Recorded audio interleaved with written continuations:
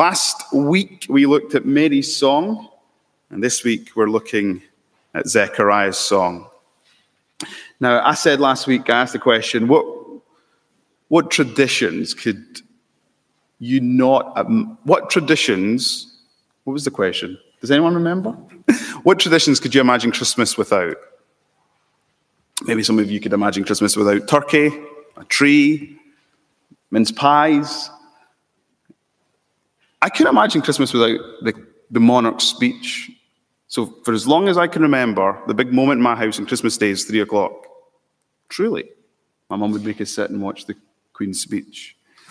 But as I said last Sunday evening, I don't think we should ever imagine Christmas without carols. Because as we saw with Mary's song, she sang the first carol before Christ was born. The Son of God would tabernacle in her womb, and it led her to sing his praise. Well, this morning we're going to look at Zechariah's song. Now, you might all say, is it a song? Is it not a prophecy? Is he filled by the Spirit?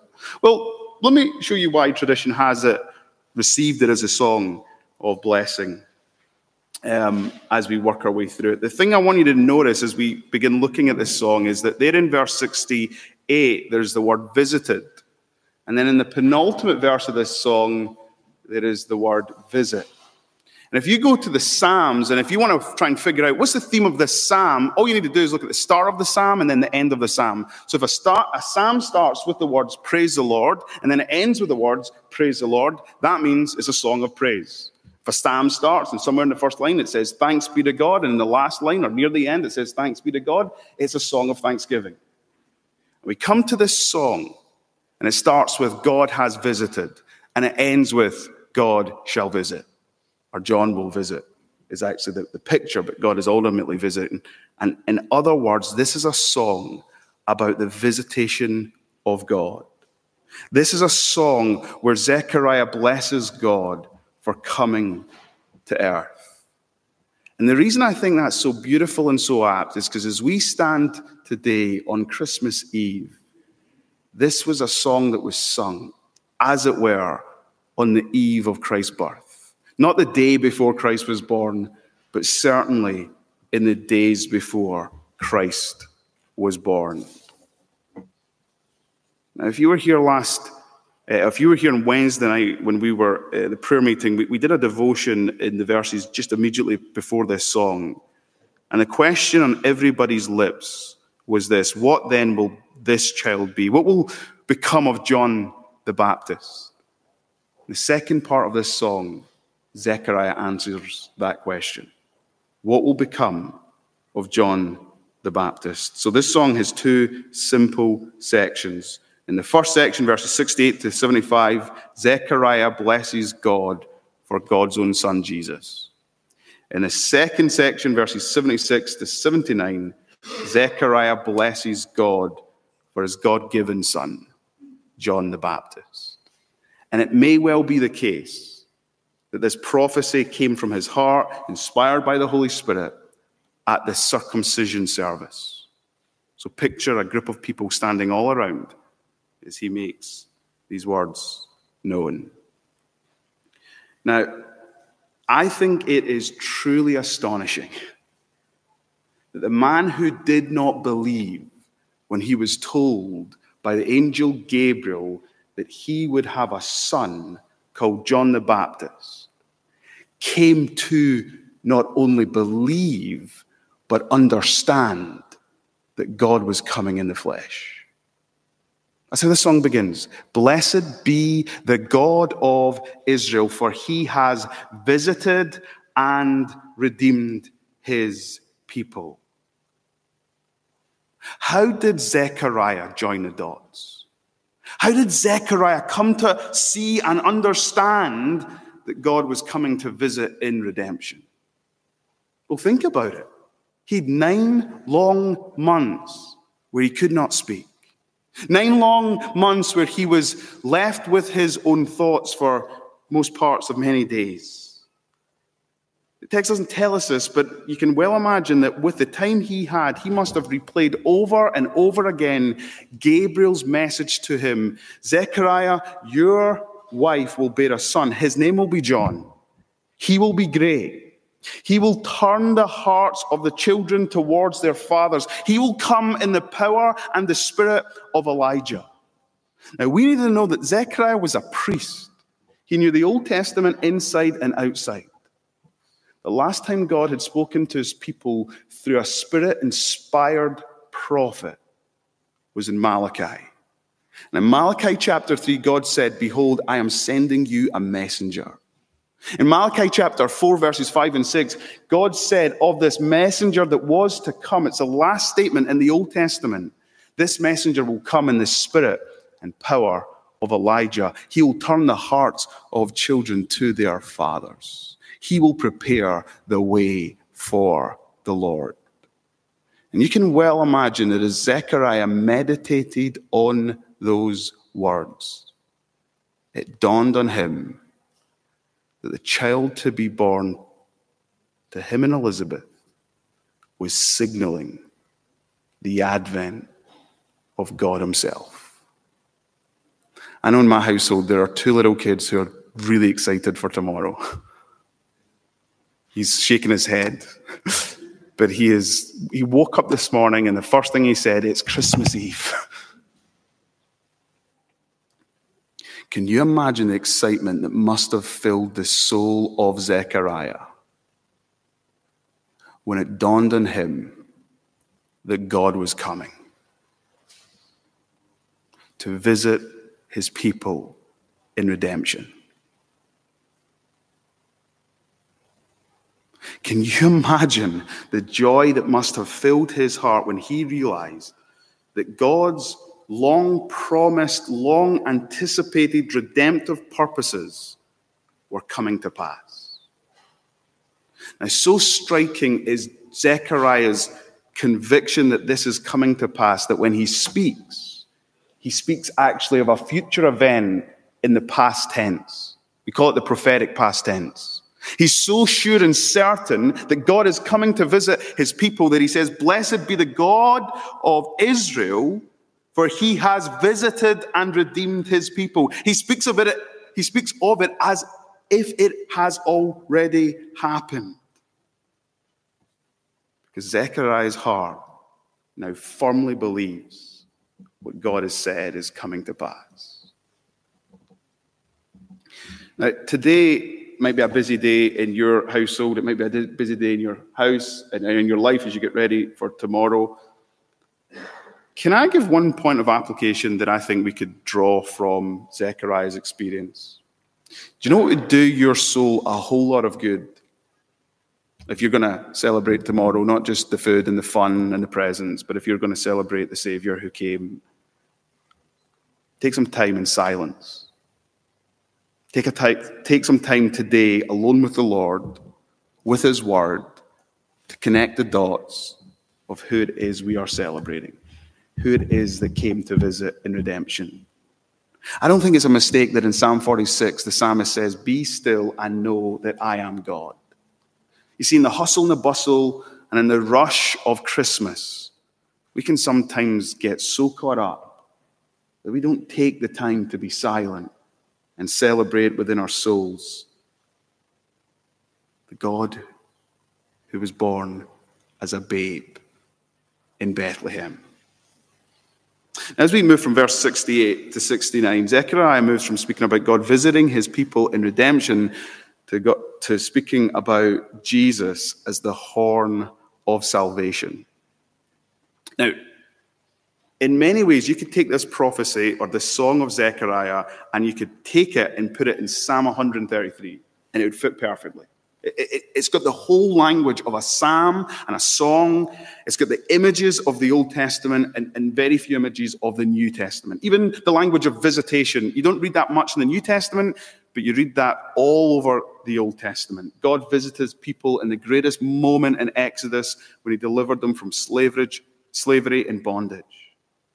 And now we read about this image taken from the Old Testament that the Son of God is the horn of salvation.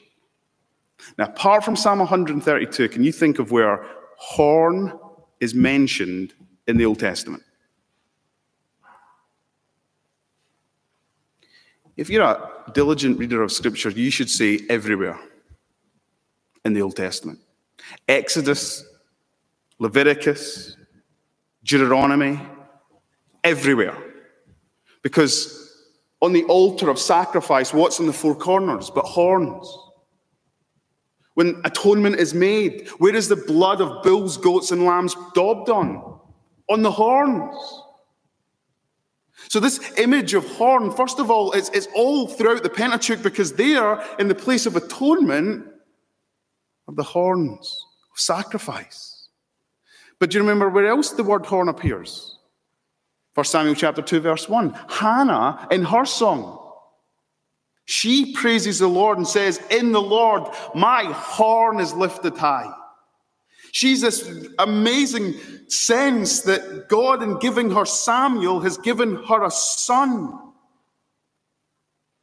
who's going to be powerful and victorious in the purposes and plans of God. But that's not the only place you read about horn. You read about it all throughout the Psalms. Psalm 18, verse 2. The Lord is my rock, my fortress, my deliverer, my God, my rock, in whom I take refuge, my shield and the horn of my salvation. You read about it in 2 Samuel. David, speaking with regards to Saul, that God will defend him and God will defeat his enemies. Now, I'm saying all of this because you need to know that this image that Zechariah appropriates is because he's made the connection of who Jesus is. Jesus is the one who's come to shed his blood so that forgiveness will be possible for his people. Jesus is the one who should be lifted high because he's the victorious, conquering king. He's the strength and might and arm of God. Jesus is the one in whom God's people can take their refuge because he's a stronghold of his people's lives. Zechariah's meditation in those 9 months of silence must have been something quite remarkable because he realizes that the son who was to be born to Mary was the one who was prophesied and foreshadowed all throughout the Old Testament. So he blesses God that he's visiting his people in redemption. He blesses God as the horn of salvation. And now Zechariah what he does next is he blesses God for keeping his promises. This is like Psalm 132. Look at verses 70 through 73. He says, this is what God had promised the people. He spoke by the mouth of his holy prophets from old, that we should be saved from our enemies and from the hand of all who hate us, to show the mercy promised to our fathers and to remember his holy covenant, the oath that he swore to our father Abraham. One of the things that Zechariah makes the connection is that in God, in giving his son Jesus, was keeping all the promises he'd made to his prophets, to our fathers, and the oath that he'd made to Abraham. You know what really captured the affections and the attention of Zechariah was God as a promise-making and promise-keeping God. All the hopes of all the years were met in Jesus and in his coming. And Zechariah rejoiced in that. Now, one thing I didn't point out is that when you look at Mary's song and then you look at Zechariah's song, they're both in the same chapter. There's many similarities. Both of them appropriate the language of the Old Testament and use imageries of the Old Testament. But there's many differences between these two songs. Mary starts praising Jesus and then leads to praising the things in the nation. Zechariah's song starts in the reverse order, praises God's son for the nations and then focuses on his own son, John the Baptist. And there's one glaring difference. And it's this line in verse 74, that we being delivered from the hand of our enemies might serve the Lord without fear.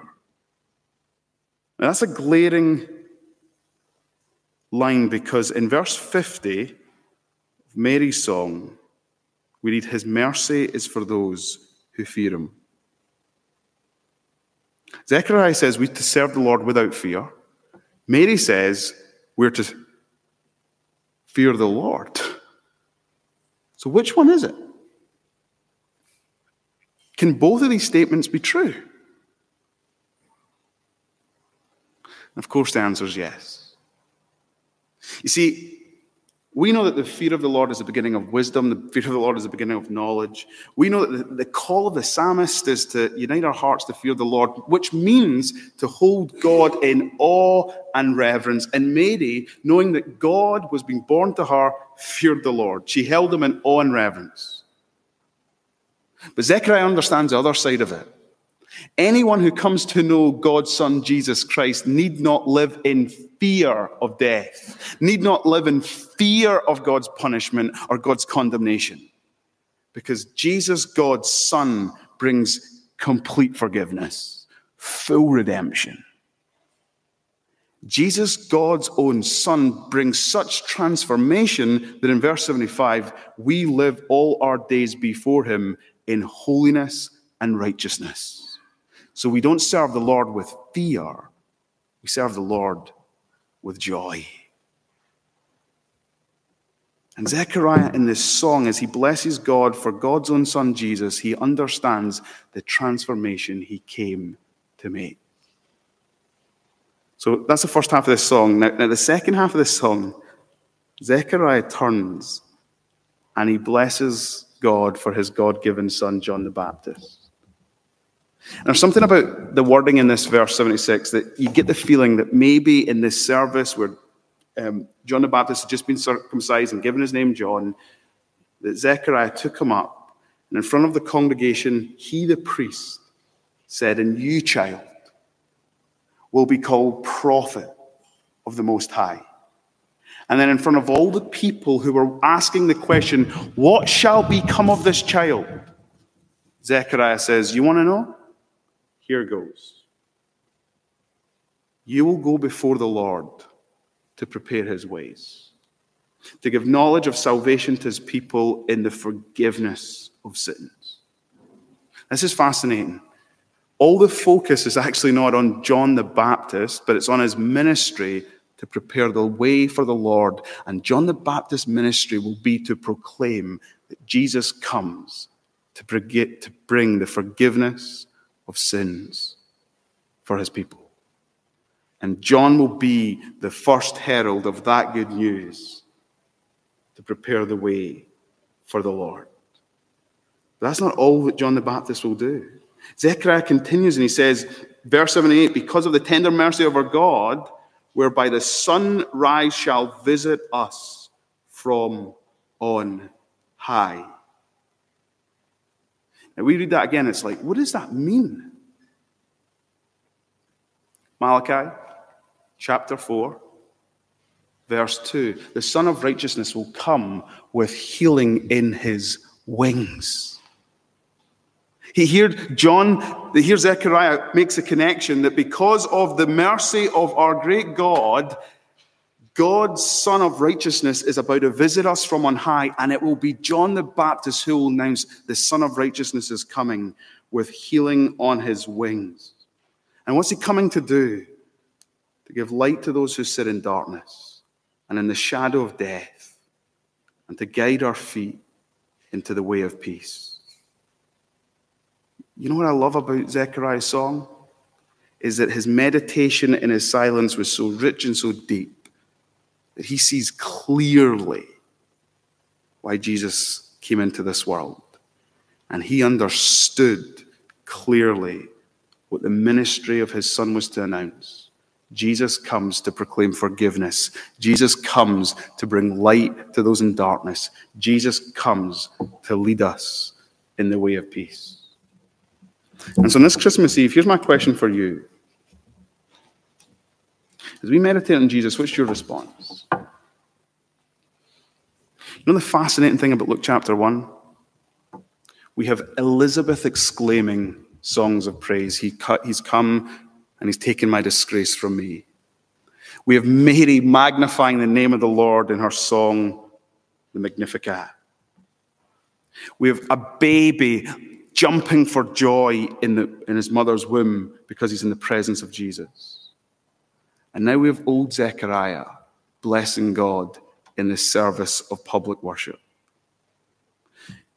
Do you know what Luke chapter 1 pictures for us then?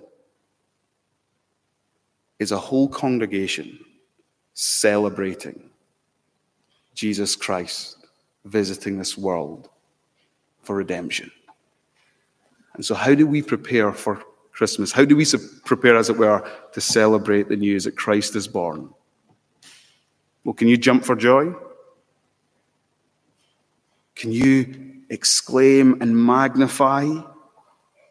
Can you bless God's name? Because that is the most appropriate response. But that will only be your response if you believe the truth, if you turn from your sin and turn to the Savior. And even as a saved sinner, that will only be your response if you take the time to be still and to know who he is. So let's sing for joy. Let's jump for joy.